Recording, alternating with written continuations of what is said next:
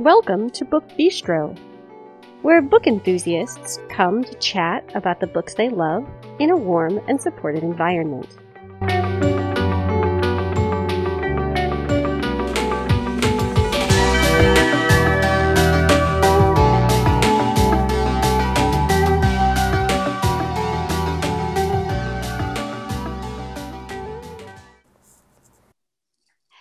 Today is Saturday, March 12th, 2022.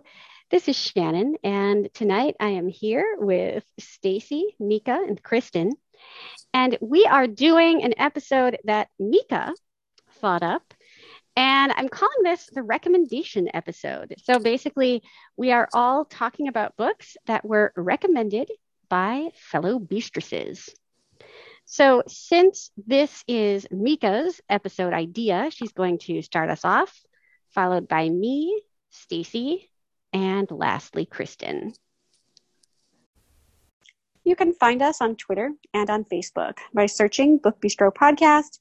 You can always post just on the Book Bistro timeline. Some of you have done that. I'm always so happy to see when you've published posts there. You can join our Facebook listener group where you can chat with us as well as with other podcast listeners. You can keep an eye on some of what we're reading. We usually update you each Wednesday with a look at our current reads. If you'd like to get a hold of us and social media is not really your thing, you can email us. That address is thebookbistropodcast@gmail.com. So I'm so excited about this episode, and my first book that I'm going to discuss tonight, not only have I heard it discussed on the podcast, but it is officially the book that has catapulted me out of my pretty much almost year-long reading slump. And this is I believe Stacy was the first person who told me about this book, and it is called The Flat Share by Beth O'Leary. And oh my gosh, first of all, Stacy, it's so good. I know. It is so good. There is just anytime that I read a book that or anytime that I hear of a book and they talk about like, oh, this book has, it's funny, right? I feel like I always think that it's going to be like slap funny. You know what I mean? Like,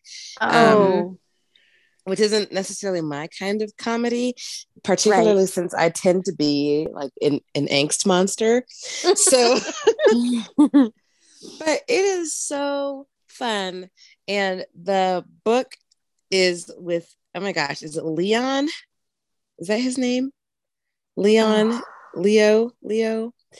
And the heroine's name that I have, Tiffy, that's her name. So Leon and Tiffy, and they are in an arrangement. She needs a place to live. He needs money. So she lives with him. They have an arrangement where they live together, but they sleep in the same bed, but they never get to see each other. So they share a bed, but he works nights and she works days, and he is a hospice nurse and she is an assistant editor. And this book is so like, it's laugh out loud funny, like even though you wouldn't necessarily think that there would be a lot of funny parts, especially since he is a hospice nurse. But it also has a lot of heart as well. And she's just gotten out of, she's gotten out of a relationship. The book does start out with him being in a relationship, and you just kind of wonder, like, how are things going to work? And I'm not even wondering, like, necessarily, like, okay, what's going to be the thing that makes them, like, fall for each other? Because it is a romance. I love that what they end up doing is that they start leaving notes for each other around the house. And there's just Post-it notes everywhere. So it is comedy. It is a book with lots of feeling. It is an epistolary. So it's really quite fantastic. And I In full disclosure, I am not done, but I know that I am like probably about 70% done. And I just, hands down, this book is so amazing. And I cannot thank you enough for bringing it to my attention. So again, it is Yay. The Flat Share by Beth O'Leary. It's just been on my like TBR list since Stacy first talked about it a couple years ago. So The Flat Share is like one of my most favorite books in the history of my life. And it is for all the reasons that Mika said. There's so much heart to it. It's surprisingly deep for something that is, called a rom-com. But yet it has shades of like those 90s movie rom-coms that I don't know if we all love them, but I loved so much. And there were just these moments where I could have seen it like on the big screen and just, I loved it so much. And then it's just such a beautiful relationship book, but just the epistolary appeal for me was just beyond anything. Like I loved all the notes and how throughout the book, how they got more and more personal. And it was just so delightful. So please, if you haven't read The Flat Share before, I will shamelessly get on my knees and beg you to please give it a try, especially if you're having a tough day, because it'll just cheer you up, even if you don't want it to. That's what I say about it. So my first pick tonight is a young adult fantasy romance that Kristen first talked about on a monthly picks episode. And then Amber told me about again just before this episode. And so I read it, and it is lovely in every possible way. This is The Witch King, Book 1 by H.E. Edgman. So this is the story of Wyatt. He is a trans witch who has fled his home realm after he lost control of his magic one night and something very, very, very bad happened.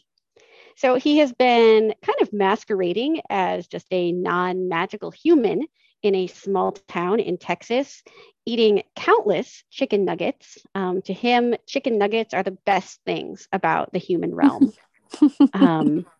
That depends on where they're from. Well, he's just in love with like chicken nuggets. He's never really named the place where he gets them. So I don't know if it's just like any or if we're specific here, but he loves them. Now, before he fled his home realm, he was engaged to be married to the Fae King, or he's a Fae Prince right now, but eventually he will become the Fae King. So when he fled, of course, he just kind of left his fiancée behind and is intent on starting a new life. Amir is Wyatt's fiancée, and the last time he saw Wyatt was living as a female and under a different name. And so he doesn't really know what to expect when a series of terrible events in the Fae realm cause him to have to track Wyatt down. And he needs to persuade Wyatt to come home with him and to ascend the throne as now his husband and the co-ruler of the realm. But things between the Fae and witches are not great, and apparently haven't been great for some time. Witches are kind of viewed as like the inferior race of magical beings. A lot of families, when they find out that their child has been born a witch, they will leave them like in the woods to die. Maybe they abandon them in the human realm, but basically the Fae do not have much to do with witches. So the idea that Wyatt is to marry the prince and become essentially the Witch King is a problem for a lot of people. So this is one of those richly imagined fantasy novels that has created a world that is different from our own in kind of the magical, fantastical ways that we like things to be, but that also has a feeling of familiarity that just makes you feel like you can relate with not only the characters, but to the setting as well. I really loved watching Amir having to kind of get to know Wyatt as the person that he is now, and to kind of put aside all of the like preconceived notions that he has about who Wyatt was when they were growing up together, and kind of how his difficulty with his own magic has caused him so much trauma. There's a little bit of a mystery element here, although it is kind of I don't know, like it's not a high suspense book. You're not like at the edge of your seat waiting to see like who is responsible for all these things. It is just a nicely kind of understated mystery woven into the fabric of the novel itself. And I am so glad that I picked this up. The sequel is coming out in May. It's apparently called The Fae Keeper, and I am so excited for it. So this is The Witch King, Book 1 by H.E. Edgman. I love books about witches, so I'm really excited about this. You liked Witchmark a lot by C.L. Polk, I think. I think you told me about that. Did. And this one, it doesn't quite have that same like feel. It doesn't have like the people running around on bicycles kind of thing, but you can fly on dragons, and there's so many things that I love about this, that it has, I don't know, like hints of Witchmark that just made me really happy. Oh, I love it. I cannot wait to try this. Thanks, Shannon. I have decided that the first book I'm going to talk about tonight is going to be one that Mika recommended, because this was Mika's episode idea. And I really struggled.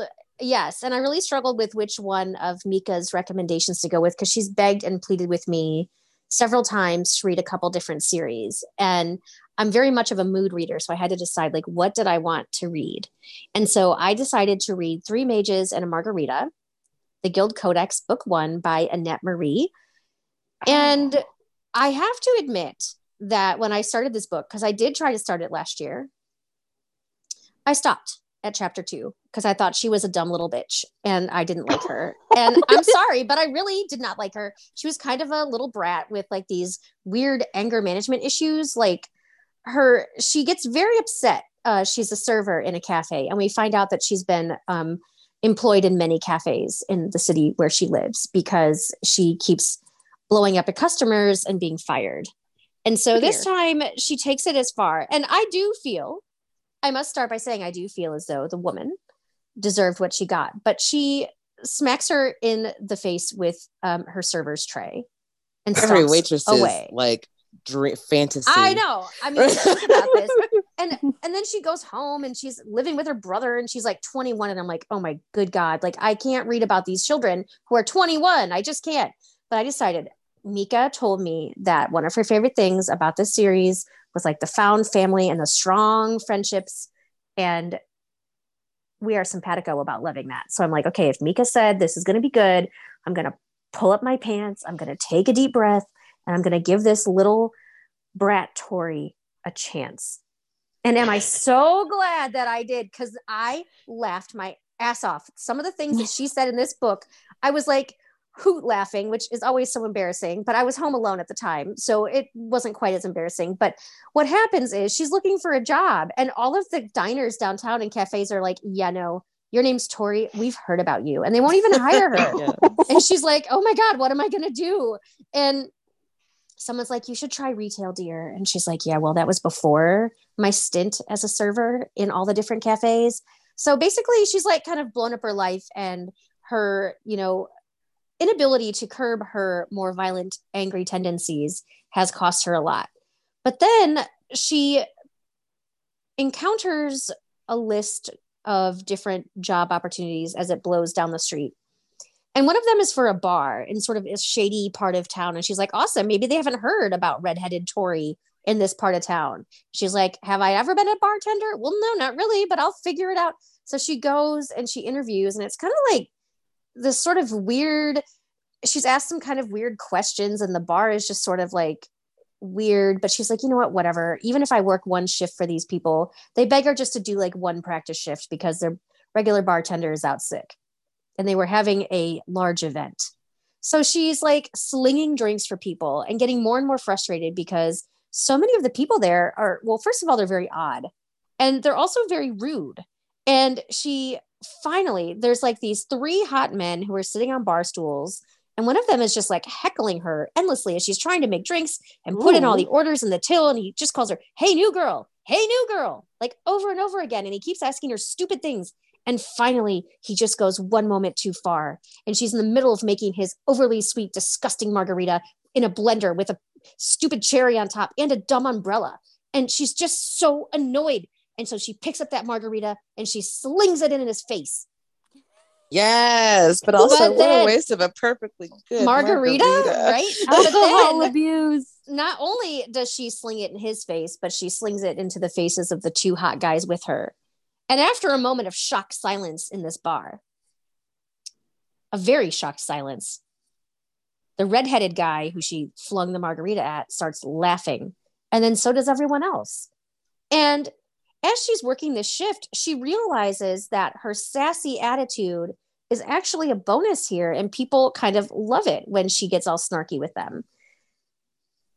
So, as things often do in books such as this, everything goes kind of sideways when Tori realizes that where she's working isn't quite the normal bar that she thought it was. And she's not quite who the people at the bar thought she was, because young Tori with her long red hair and her sassy attitude is going to learn that there are more things in heaven and earth. Anyway, she learns that magic is real. And so she has a choice to make. Does she continue working at this bar where she is the only human without magical abilities? Or does it get taken away from her? Now, this is the first book in the series, so it does a lot of setting up and some world building. And we are promised that this is not a reverse harem, because I don't like, there's nothing wrong with reverse harem. It's just not my thing. But what is stressing me out a bit about the series, I will move on to the second book, but the one thing that's giving me some anxiety is there is a contender in this threesome of gorgeous eye candy men that I want her to end up with. But I have this terrible fear that she's going to end up with somebody else, and it's going to be this awkward love square thing. I don't even know. But Mika promised me it wouldn't be like that. So I will continue. But if you need a good I'm laugh, hoping not. oh, yeah, it better not, Mika. You made me a promise. But I will tell you that if you want a book that's light and fun and easy to read, and talks a lot about really delicious drinks, which really did it for me. I really enjoy hearing about a bartender building a delicious Manhattan or an old fashioned or whatever. This is a fun book, and I would encourage you to read it. This again is Three Mages and a Margarita by Annette Marie. And it's the Guild Codex. I think it's Spellbound, book 1. The Guild Codex is like this enormous sprawling series that has several, I don't even know how to explain it. Spin-offs that kind of go along. But I think this is actually, but I think this is actually the first book in the main series. So go forth and read. And you, like me, will cackle several times out loud. I promise.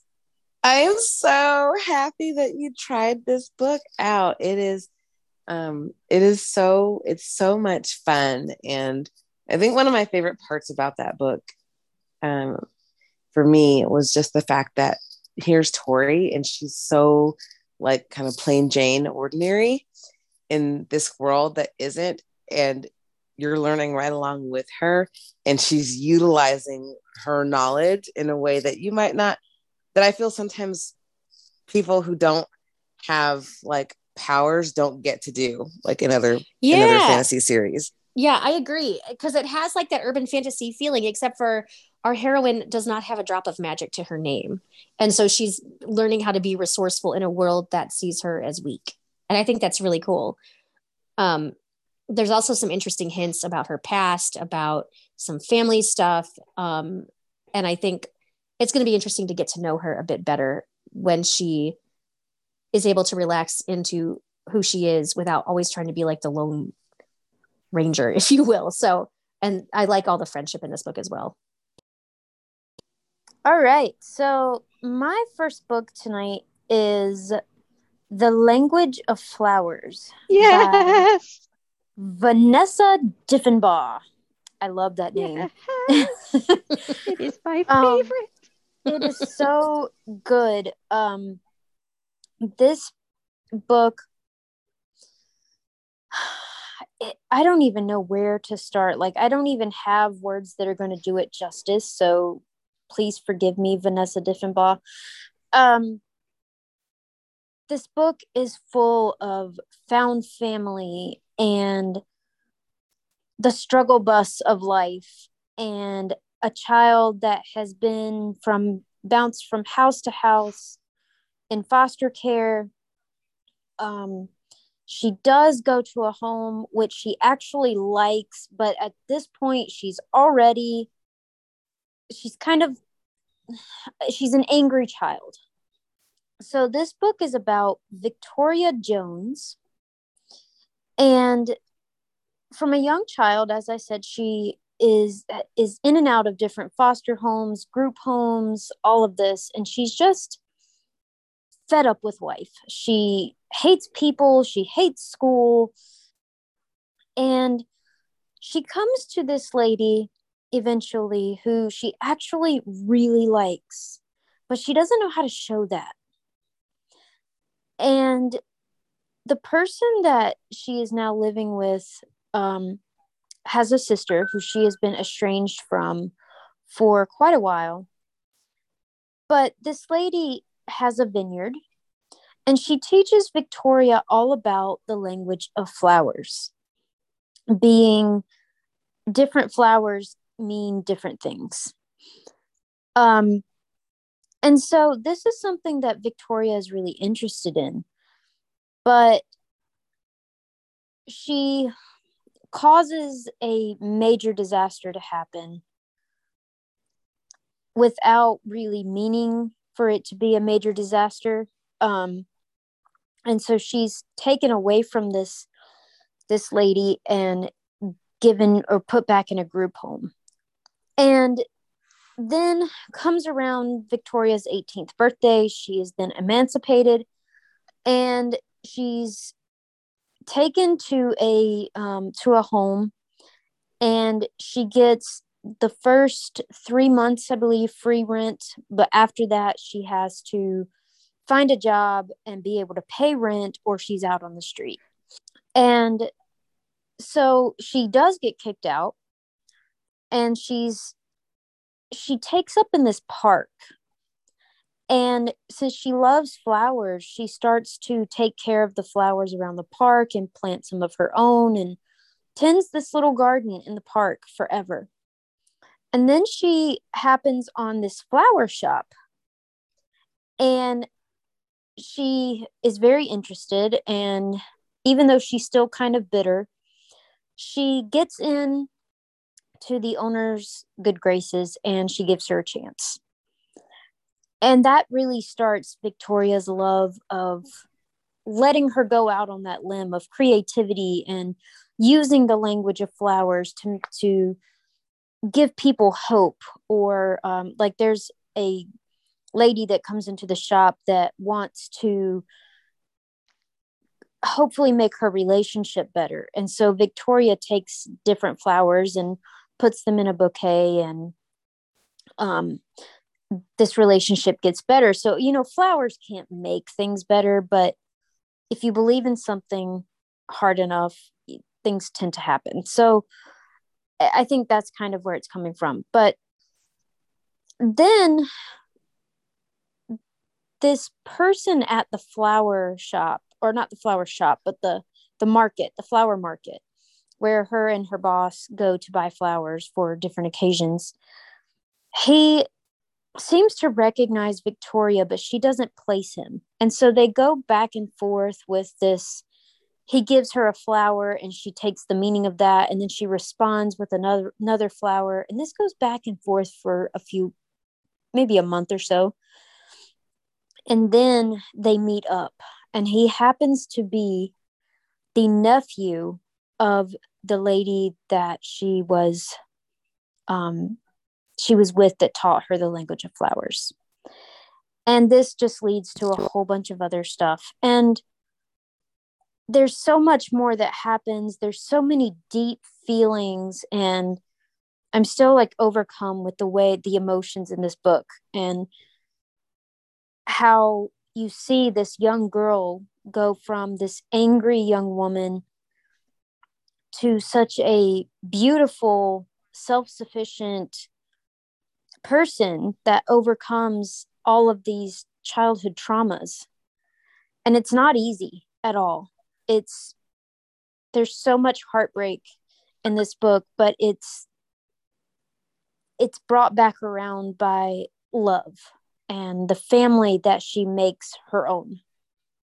I know this is a book that I will be rereading again at some point.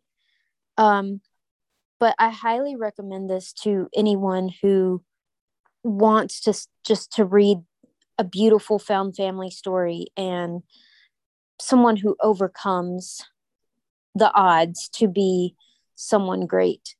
And so this book is called The Language of Flowers by Vanessa Diffenbaugh.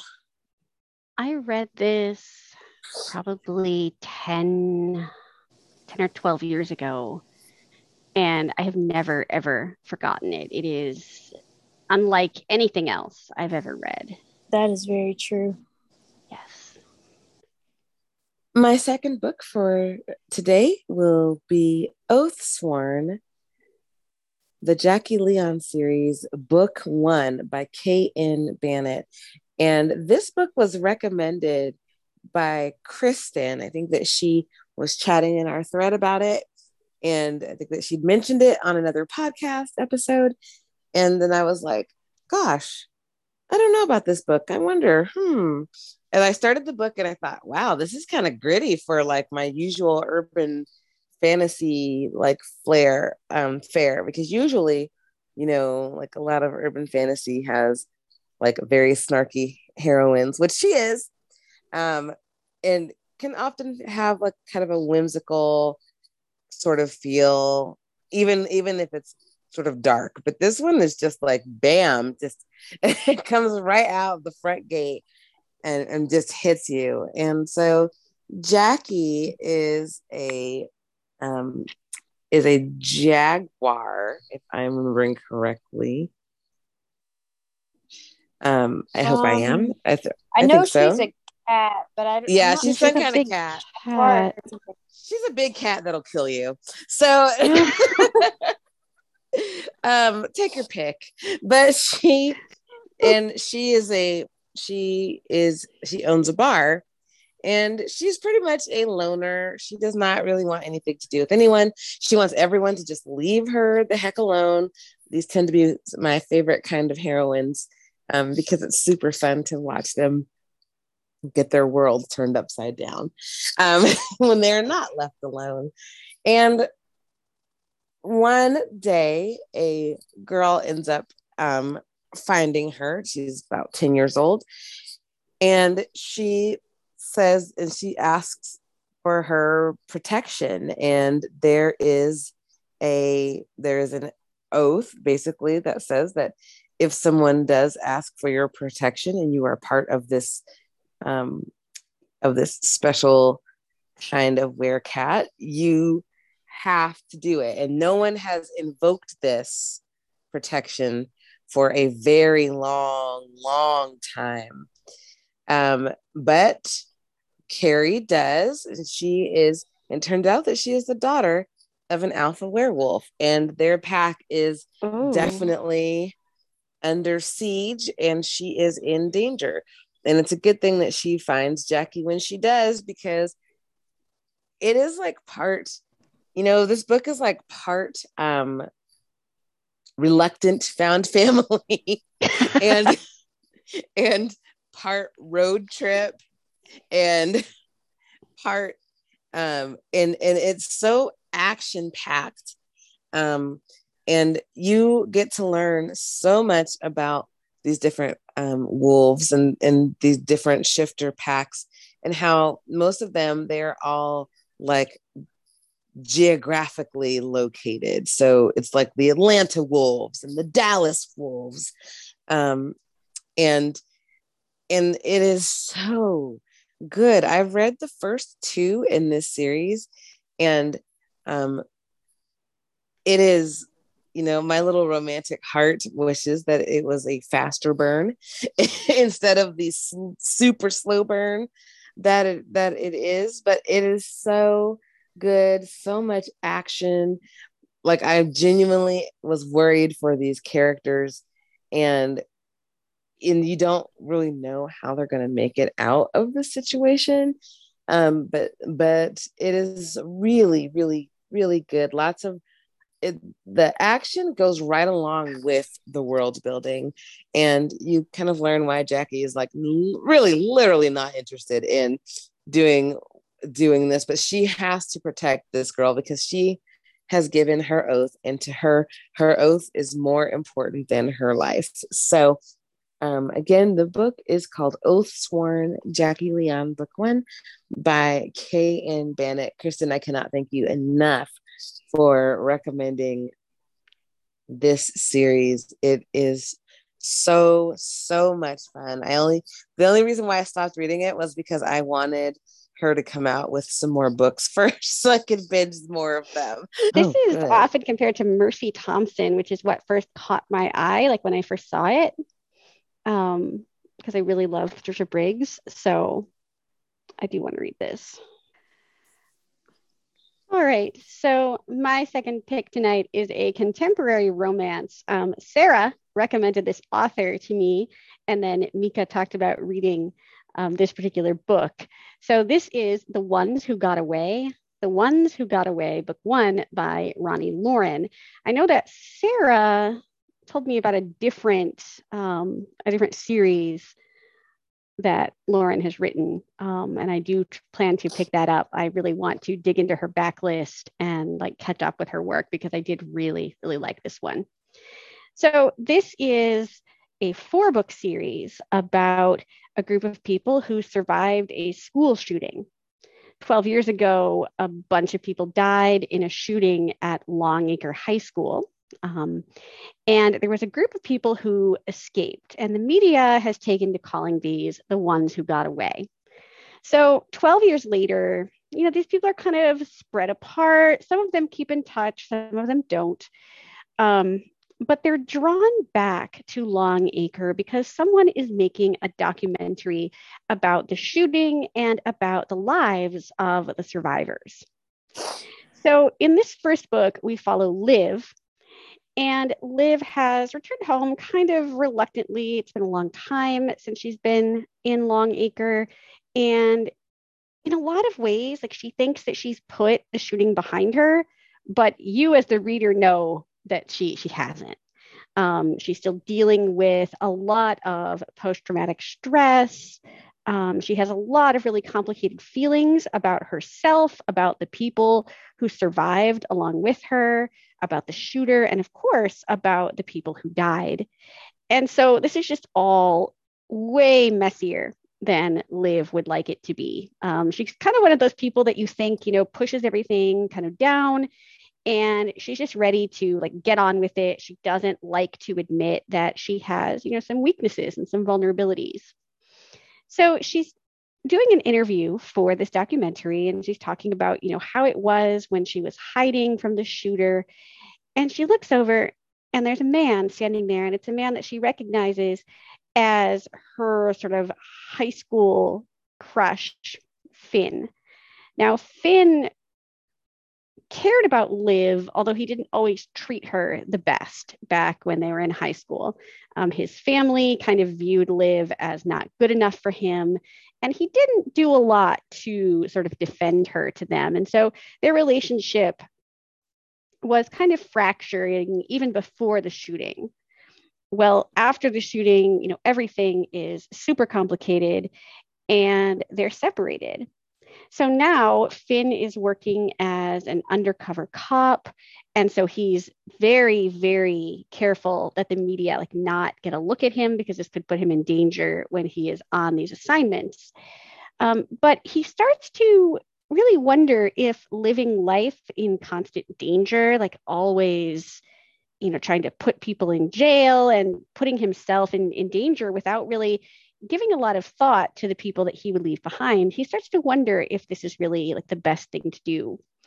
As the days pass, he and Liv kind of rekindle what they had in high school and slowly, very slowly, start to lay the ghosts of their past to rest. This is a story of survival and of both the good and the hard things that go along with surviving a tragedy. I really like that Lauren digs deep into the feelings of these characters and really lets us see like all the ways that they're glad to be alive, but all of the conflict that they feel about like the ways that they're living their lives today and what do they owe to the people who didn't survive. So this is The Ones Who Got Away, The Ones Who Got Away, book one by Ronnie Lauren. And I definitely plan to continue this series. Although I do say, don't read this in audio. No. I started it in audio and I had to go and get the ebook because I just could not deal with the narrator. My second book of the night was recommended by multiple beastresses. For sure, I know Shannon, Natalia, and Brooke have read this. And yes. I, to be a little transparent, I have read this author in the past, but it's been a really long time because I turned my back quite adamantly on romantic suspense for a number of years. And I just decided I couldn't do it anymore. And then I read a series that made me change my mind. So I was talking to the beastresses and I asked them if there was any smartly written romantic suspense out there. And unanimously, everyone said Karen Rose. I'm like, well, I've read her, but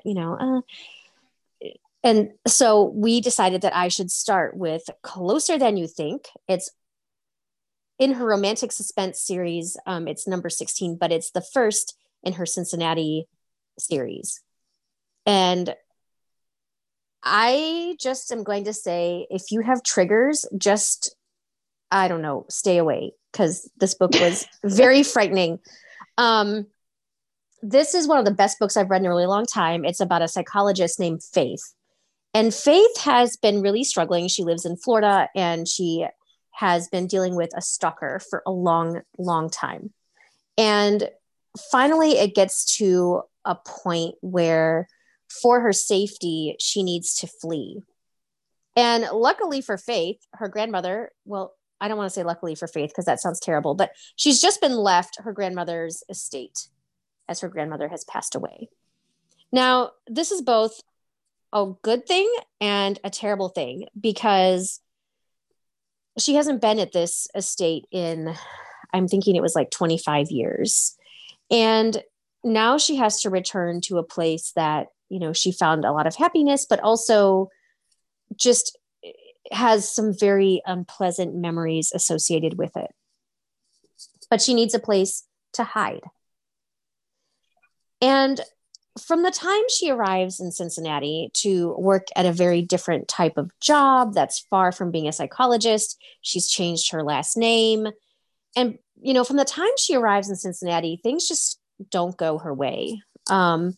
The first time she visits the estate, she can't get the door open. It's like the locks have been changed. She thinks she hears a woman screaming, but that has to be like I don't know, some sort of dog howling probably. But, it's just sort of eerie and she can't get in and she's like, ugh. So she goes back to the hotel and then things begin to happen.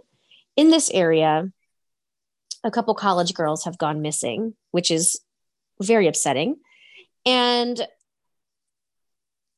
FBI Special Agent Deacon Novak has been brought in to kind of help with these cases. And as a liaison between local law enforcement and the FBI. And I'm someone that isn't usually enamored with like books about like law enforcement. That doesn't do much for me usually. But the way that Karen Rose sort of built this character and built the way that he is kind of going after examining every aspect of the case that he's part of was really fascinating to me. And from the moment that Faith and Deacon meet, It's just the book never lets up. It's a really long book. In audio, I want to say it's like 23 hours of audio. And this whole book is about how this killer is getting closer and closer to Faith.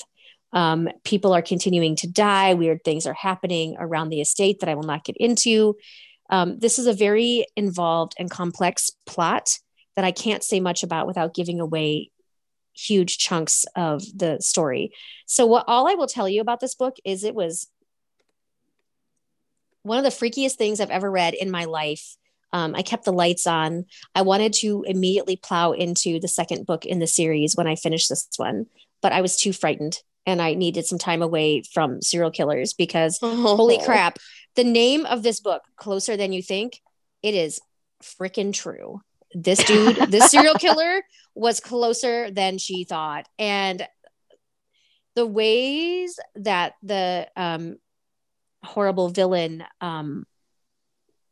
tormented her and dealt with anyone getting too close to what the killer believes belongs to them was quite frightening. And this was probably the best romantic suspense book I've ever read in my entire life. I loved it so very much. And so I thank the women of Book Bistro for telling me repeatedly that Karen Rose writes smart romantic suspense where people don't like bang in alleys when the killers are 6 feet away. And like that she actually writes, she built this really explosively amazing book. And she does it in these incremental moments that just makes it feel so like taut and fraught and like you're waiting for the bomb to go off like the entire book. And I know I'm not really giving much about the story, but I can't. So all I will tell you is everything by Karen Rose is amazing, but I loved this book because it took place in Cincinnati. This is Closer Than You Think, romantic suspense number 16, Cincinnati number 1 by the queen of romantic suspense, Karen Rose. She is so good. Does she still timestamp her She chapters? still timestamps because you get so stressed and then you realize like this has to have gone on for like months and months. And it's just been like maybe like a day or two. Yeah. My second book is The Road to Rosebend. Rosebend number 1 by Naima Simone. Oh, yay! And yes. I was Shannon told Stacy one day before I came into the thread that she wanted me to read these books. So I said, okay, I will read these books. And I know that Stacy loves them. So who should I trust when it comes to books but Shannon and Stacy? So therefore, I picked it up.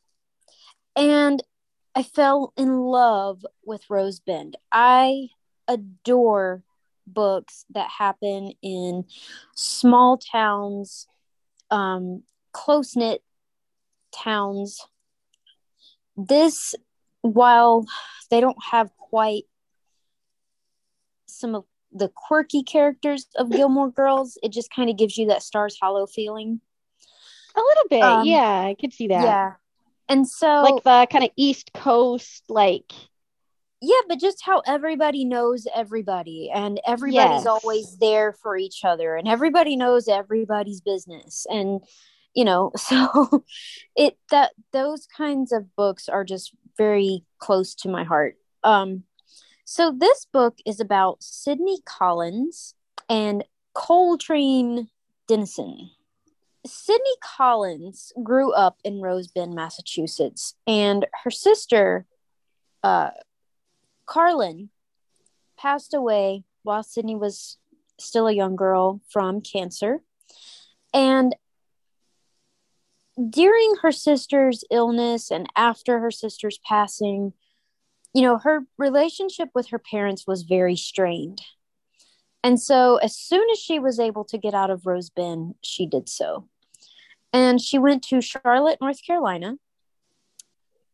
She married a guy named Daniel, who was a kind of I wouldn't say high society, but he thought he was all that because of his job and just very particular. And after almost a decade, she is now divorced. She's pregnant, and she has come back to Rose Bend because she feels that to give her baby the best upbringing with people who care and come together to support those they love, that Rose Bend is the place to be. And so she comes back to town, and she is staying at the inn run by the Dennisons. And when she first gets back, she stops by the church in the town, and she's standing up on the hill, kind of up above the graveyard. And this is where she runs into Cole Dennison. And Cole has some heartbreak of his own going on. 2 years before, he lost his wife and baby boy in childbirth. And since their passing, he has not been with anyone. He just doesn't think he can love again. But as soon as he sees Sydney, things start to happen. He feels again, and he's really not sure what to do with this because it feels like a betrayal to his wife and little boy. But things tend to go not so great for Sydney. Her relationship with her parents is still kind of strained, even though she wishes it wasn't. And then her ex-husband appears one day and tells her that once the baby is old enough, he will be suing for custody because he does not think that raising their baby in a little hick town is the best thing. And that he has been seeing someone else and they are going to get married, and this will give him a good standing to win custody. And this breaks Sydney's heart. Here comes A Marriage of Convenience. Yay. And I love this. And while there's so much heart, there's struggles, I love this person, but I shouldn't love this person. This is a betrayal to my wife. And all of this. And the way that family comes together to help Cole realize that he can love again, that it is okay, including his late wife's mother and father. And the way that they embrace Sydney as one of their own, even before her and Cole become involved. It's just so absolutely beautiful. And so once I read this book, I, of course, had to keep going with everything that is out already. And I have now read the novellas and Christmas in Rose Bend, which is also a beautiful story. So this series as a whole is just touching my heart so much and makes me very, very happy. And so I highly recommend that if you have not read the Rose Bend series by Naima Simone, you must pick this up immediately and start with The Road to Rose Bend. Yes. Yes. And if you read it in Natalia audio, read these too. I think she did too. And in audio, Mari. So Mari reads them, and she does a really, really good job with these books. She is so good. She's very good. She does really good. So I've not heard her before. All right. My last book for the evening is one that Shannon suggested to me. And once again, Stacy, I'm begging and pleading. Please read this. Is that what you're going to say? Yeah. So many Beastresses have not read this. It makes me sad. I thought for sure Brooke had read this and she hasn't. And that just means that they have a lot to look forward to. It's true. There's a lot they have to look forward to. And it also cracks me up. I'll tell you why it cracks me up in a minute. that Shannon would suggest this book to me. But the first book in this series is called Heart of Malice, the Alice Worth series, book 1 by Lisa Edmonds. Yeah. And Lisa Edmonds, first of all, Shannon, have you joined her reader group yet? No. Okay, you need to, because it's on Facebook. I need to find it. And it's wonderful. Okay. So Lisa Edmonds she's a professor of English. Really? But yes. That's awesome. But she has a background in forensics. Ooh. Beautiful. And so this book takes place, oh my gosh, I forgot. I believe it's on the West Coast though. So it takes place on the West Coast, and you meet Alice. And Alice does come across as, she's kind of bitchy and she's snarky, and but she pushes people away, and she works alone, doesn't need nobody, and, et cetera, et cetera. However, the reason why she doesn't need anybody and pushes people away is because when she did need people and allowed them to help her, they died. And they died at the hands of a man who owns a cabal. And do we find out the who this man is in the first book, Shannon? Because I don't want to spoil it. Well, I know that I don't we feel know. like it's a spoiler. No, I don't right? think it is. I think we don't know Okay. like all the stuff about him, but we know like who he is to her. Yes. So he is her grandfather. And he is evil. Evil.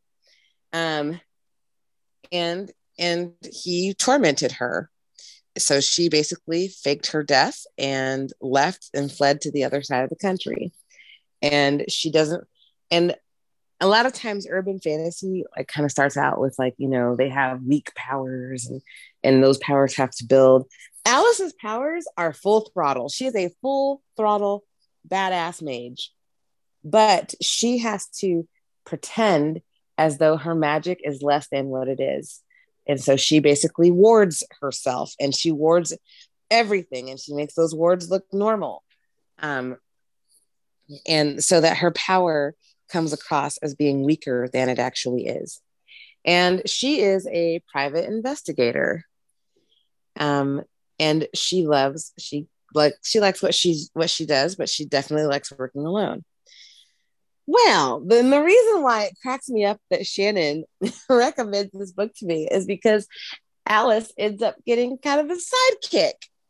Yes, this surprised me too when I read it. I expected to hate it so much because of this.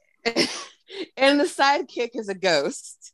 Can we just take a moment just to, Stop. Shannon reads a book with a ghost sidekick.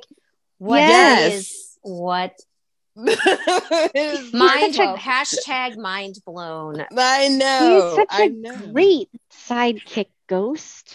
It's a ghost. Wait, I'm so glad this has been recorded. I want those words to be played at random times.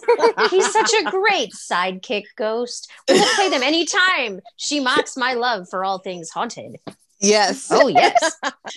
But he is a ghost, and you start to learn about the different mage systems and the different castes of magic users. There's vampires and there's werewolves. So anyhow, she takes this case from a pretty sick woman, and she takes the case for her, and she starts to work the case, and then everything starts to go to hell. And then on top of that, she's kind of allies or whatever, friends with, well, she's kind of reluctant acquaintances with like the vampire, and then she's in a bar and she meets this guy, and they have like a one night stand, which becomes more important in the book. And he's a werewolf. Ooh. Yeah. Mm-hmm. Werewolf. And shit hits the fan in this book, and pretty much throughout the whole series. And this book does not suffer to me. Like the world building is so important in this book, but the book doesn't suffer from that first book syndrome. Oh, It's true. In my opinion. You know, and Alice is prickly, and you just kind of have to go in knowing that, especially if like prickly heroines aren't necessarily your thing, but she has reasons upon reasons for it. And as the series like continues, it's him. There's so much, like, she may not know you very well, but she's gonna fight for what's right for you. And there's so much like there's a found family, very reluctant found family in Alice's case. Crap. I have to read that. and it is so good, and it is one of the most underrated urban fantasy series. I do not know why this series does not have as much traction as so many other other popular like urban fantasy series do, because it doesn't suffer from first book syndrome like a lot of them do. The characters have it goes into depth about why this character is that way instead of having to necessarily wait for like book 4 or 5. The plot picks up right away, you know, and everything in this book happens for a reason, and then those reasons dovetail into other books, and there is not one single crumb or hint that is unimportant in this book, in any of her books, but especially the first book. And it is so good watching her and Malcolm, watching her take Malcolm on as a sidekick is also really good. And even though she's super like bitchy and prickly, she's very careful of like his autonomy, because ghosts are bound to mages, and his mage, Malcolm's mage, is still out there. So Malcolm escaped. Yeah. So and it is an incredible book, incredible series, very underrated, tons of found family. And you really go through this journey with Alice as she goes from who she is in the first book and as she grows into who she can be. And it's a very painful journey, because her journey in general has been painful. So it is incredible. So again, the first book is called Heart of Malice, the Alice Worth series, book 1 by Lisa Edmonds. And who can say no to a book whose author surprised all of us with not one book in a release week, but 2 books and a short story? It's true. They are so good. Natalia has read these. Christine has read these. They're so, so wonderful. So my next book will appeal to none of you on this episode. I have to say this going in. It the will, level however, of honesty. Well, based on what you told me the title was, I would concur wholeheartedly with your guess. It will appeal to you, though, if you listen to this podcast and if you like our talk of murder and destruction. No. So this is a recommendation that Brooke made for me. She texted me actually in the middle of the night, and she said, I'm reading this and you should read it. And so I did. So this is In My Dreams, I Hold a Knife by Ashley Winstead. I mean, the way I've been feeling lately, yeah. It tracks.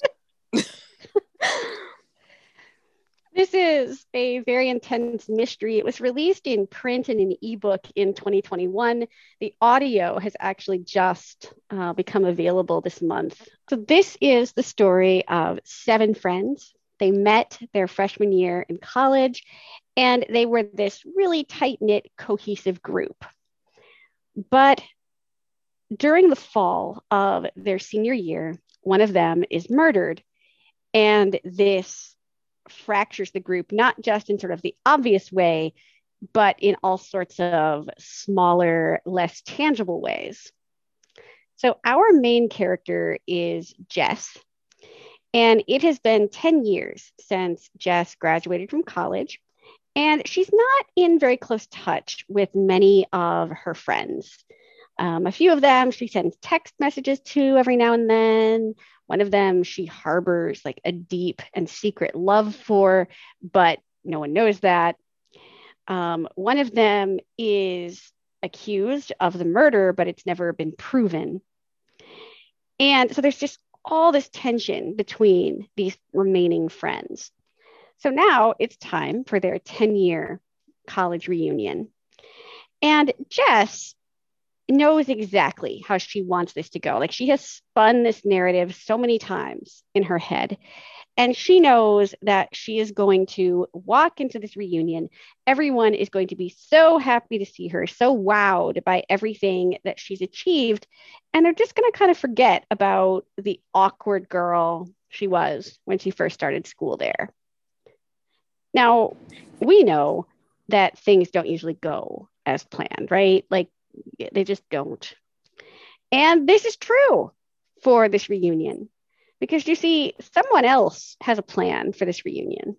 And it is not that the world is going to fall in love with Jess. No, no, no.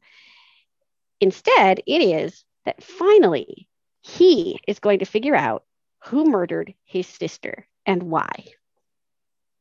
So very slowly, he begins to kind of pit this group of friends, one against the other, in order to make them reveal all of these secrets that they've been keeping. And you wouldn't necessarily want to think that like your closest friends are keeping some huge secrets from you, but at least in this group, yeah, they are. Like, I'm not even sure how some of these people like keep these things hidden. This is very, very taut, very fast paced. It's one of those books where you don't really know who to trust. It's kind of a more adult version of All Your Twisted Secrets by Diana Urban. It doesn't have that like YA high school feel. Instead, it's set at a university. And the book itself takes place over the course of the weekend of this reunion, but we flash backward in time to see kind of what led up to this murder. So if you like books about friend groups who keep very, very big secrets from one another, and you're looking for a really twisty psychological thriller, I highly recommend this. It's In My Dreams, I Hold a Knife by Ashley Winstead. I hate that I'm interested. I do too, actually. I really hate that I'm interested because now I want to know. Yep. Oh, it's so good. So my final recommended book of the evening comes to you, my friends, with a bit of a story. I will start this story by saying, once upon a time, our intrepid leader, Shannon, recommended this book to me, and I laughed in her face. And I thought to myself, I will never read a book with such a stupid title. Never say never. And then I thought to myself, because I hate chicken, I cannot read a book that is about chicken restaurants. Gag and vomit times 50. Well, then, the other day, I was feeling a bit like an ass because Shannon said, mean to me. I was pretty mean. And Shannon said to me, it would mean a lot to me if you would read The Chicken Sisters for this episode. And I thought, oh, saints preserve us. Like, do I really have to read a book called The Chicken Sisters? Like, how am I going to get through this? Yes. Seriously, Yes. How am I going to get through this? So this, dear listeners, is the way that I do crow pie. I do it publicly. I do it dramatically. And I will admit here and now that not listening to Shannon was stupider than what I originally thought of the title of this book. Ooh. This is The Chicken Sisters by KJ Dell'Antonia. This book is about a small town in Kansas where they have not one, but two competing chicken restaurants that were started by sisters in the 1880s. We have Chicken Mimi's. Even the names, I cringed. I know. We have Chicken Mimi's, which holds to its original sort of purpose. It serves you down home fried chicken and the sides that go with it and pie. That's all they have, like chicken and the sides and pie. Yeehaw. And they have it till they run out, and then they don't got it no more. There's nothing else. There's not a big menu. There's not like a bar. It's like this little podunk little place where you walk inside, you order your food at the counter, you get it, and you go. Then across town, we have, you ready? Chicken Franny's. Again, another name that made me kind of close my eyes and take a deep breath. Chicken Franny's has expanded over the years. They still serve fried chicken because of course they do. But now they have a full menu, including appetizers and desserts, and a full bar. It's a gathering spot where people can sit, and they have all the regulars that come in for not only the fried chicken, but for everything else that Chicken Franny's has to offer. And in this small town, we have widowed Amanda. Now, Amanda was part of Chicken Mimi's until she did the unforgivable and married the son of Chicken Franny's. And from that point forward, she was no longer welcome within the walls of Chicken Mimi's because she was a traitor to all that that restaurant stood for.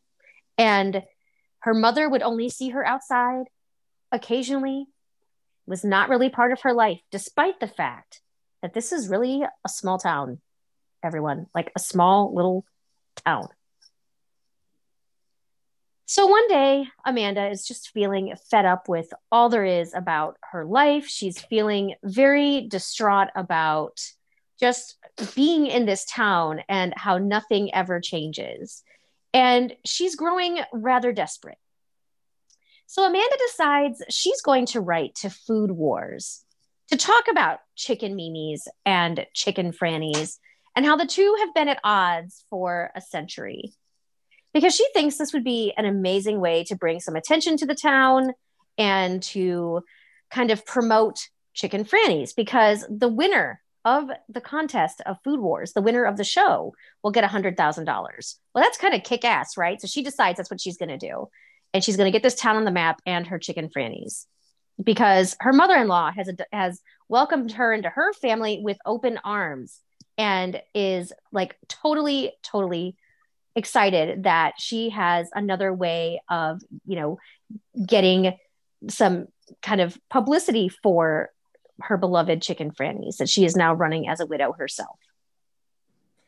Well, when Amanda talks to her mother about this whole idea, her mother, Barbara, decides that she'll only do the show if her beloved other daughter, May, will come home from New York, where she is part of a show called Sparkling, and she's doing everything right. She's written some self-help books about organization.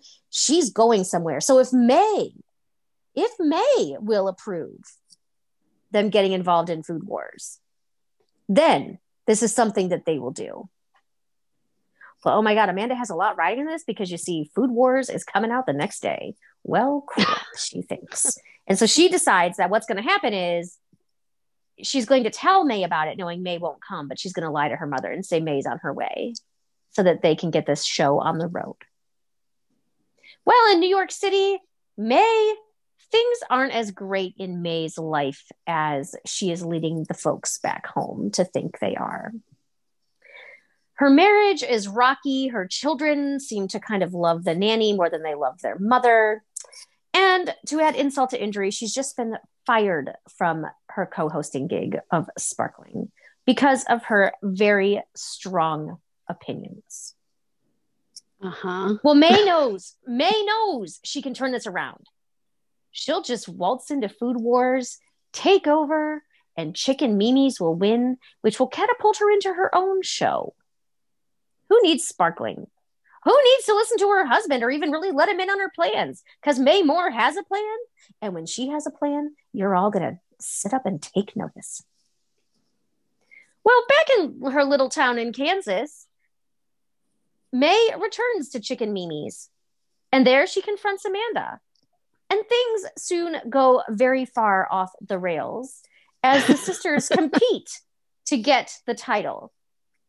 of the winner of Food Wars and to get the money that they've both decided is a necessity. Not only is the war happening between the restaurants, but it's happening between the sisters. And so over this long weekend, they both learn a lot about themselves, both May and Amanda, and learn more about the history of Chicken Mimi's and Chicken Franny's.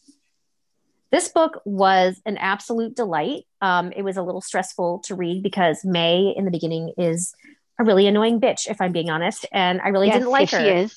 And I sort of wanted to kick her in the face and take her cool boots.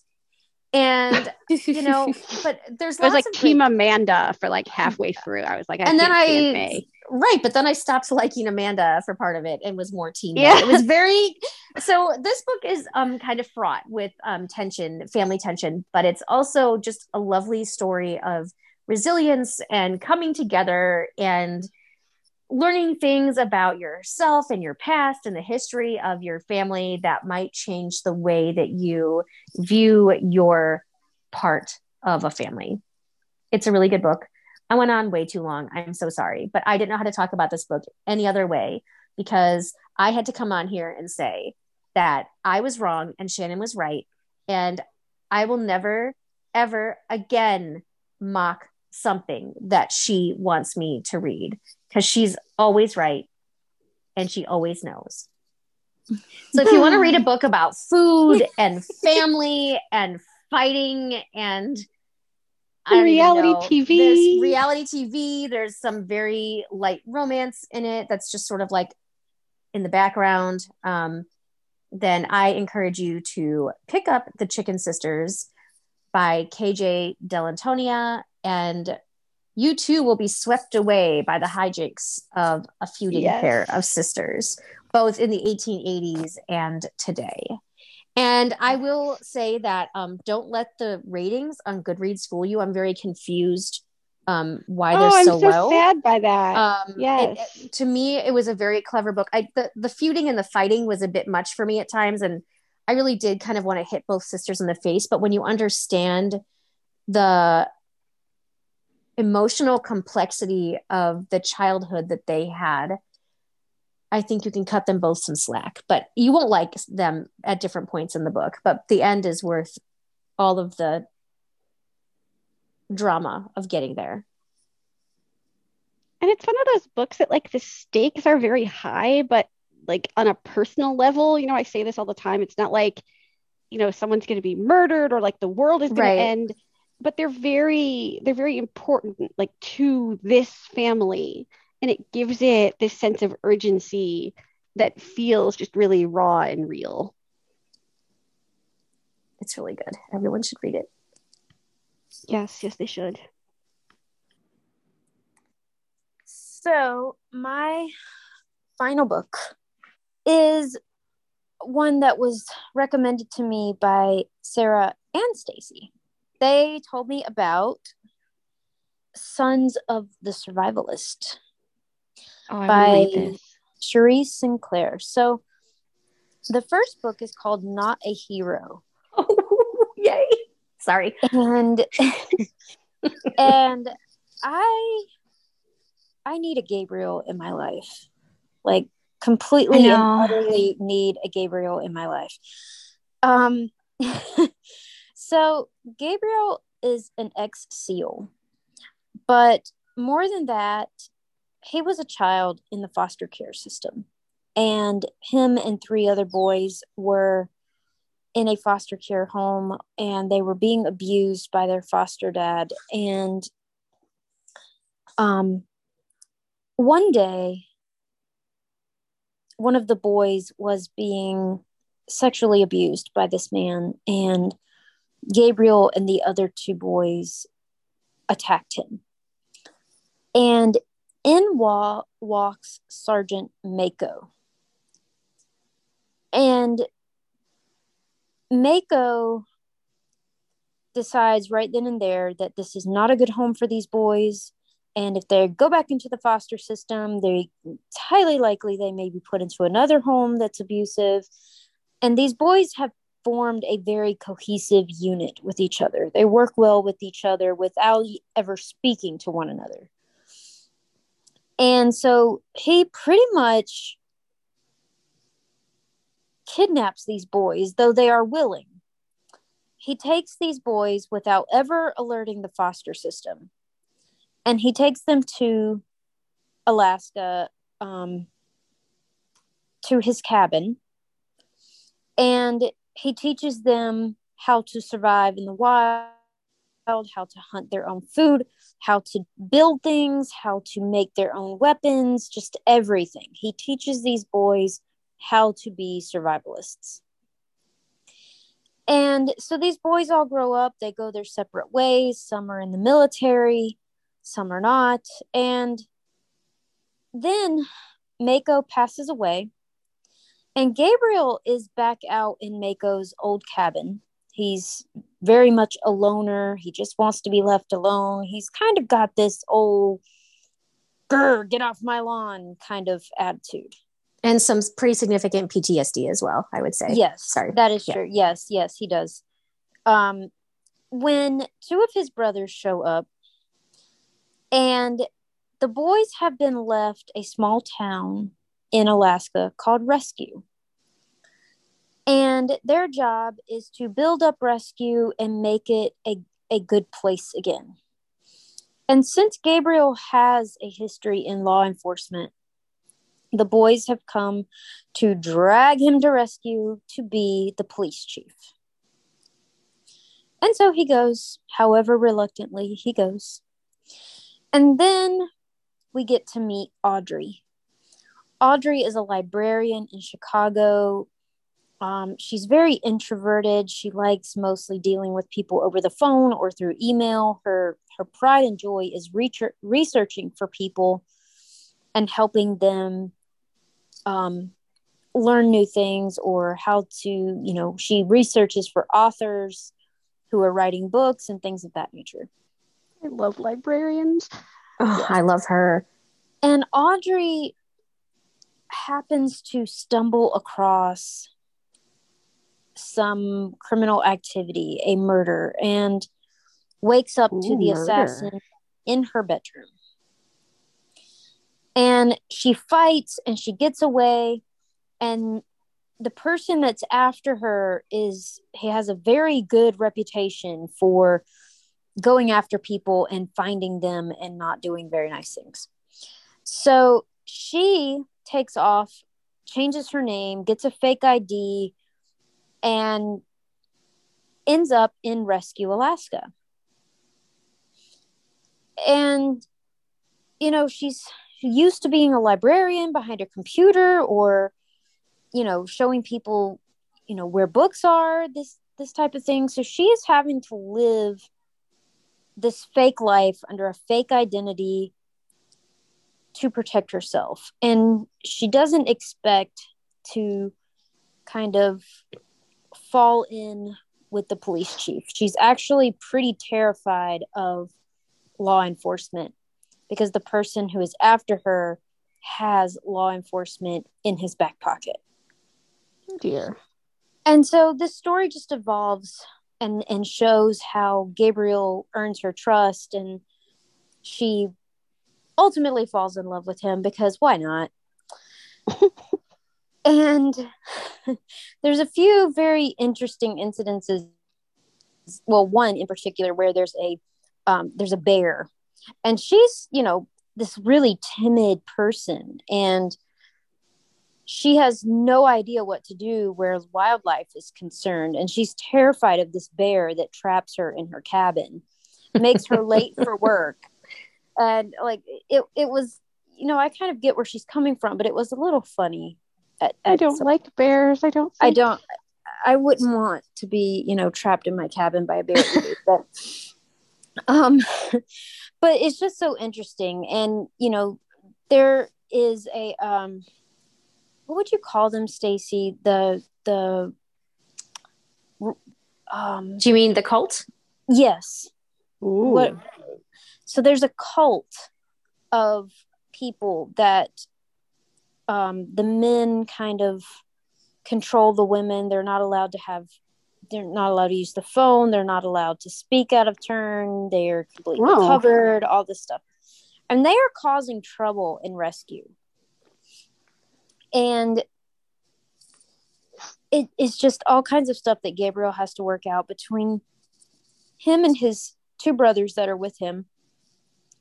And one, for most of this book, they do not have contact with. So this story is just really beautiful about how these brothers bring this town together, how they bring people over to their side, and they're very firmly on the side of good and won't let others treat people wrong or be controlling or any of that. And then you have the heroine in distress, and then the hero who has to go and save her. It's just a great story. So this is Not a Hero, Sons of the Survivalist, Book 1 by Charisse Sinclair. And you must go pick it up, because as much as I hate cold and snow, I want to go to Rescue Alaska. I know, I do too. Oh, sorry, go ahead, Mika. No, go ahead, Stacey. Go ahead. I was just going to say, this is a series of, the found family element here and the strong female friendships that develop. This whole series is based on how this town is built, all because of a veteran with significant PTSD who wanted a way to keep his sons on the side of good and a way to keep them connected and not off the grid after his death. And so he basically gifts them a town, and it's just like the most amazing thing I've ever read in my life. And this author is an incredible writer. So I'm really glad you talked about this, Kristen. I was just going to say, so our next recommendations episode for me will probably just be books that I got from this recommendations episode. And this wraps up this round of recommendations. I do think we'll have to do this again, because this worked really, really well. Thank you to Mika for coming up with this idea. And thank you to Mika, Stacey, and Kristen for participating in this first round. Thanks, as always, goes out to Christine for all of her fantastic editing. And of course, we thank each and every one of you so much for joining us each week as we talk about great books.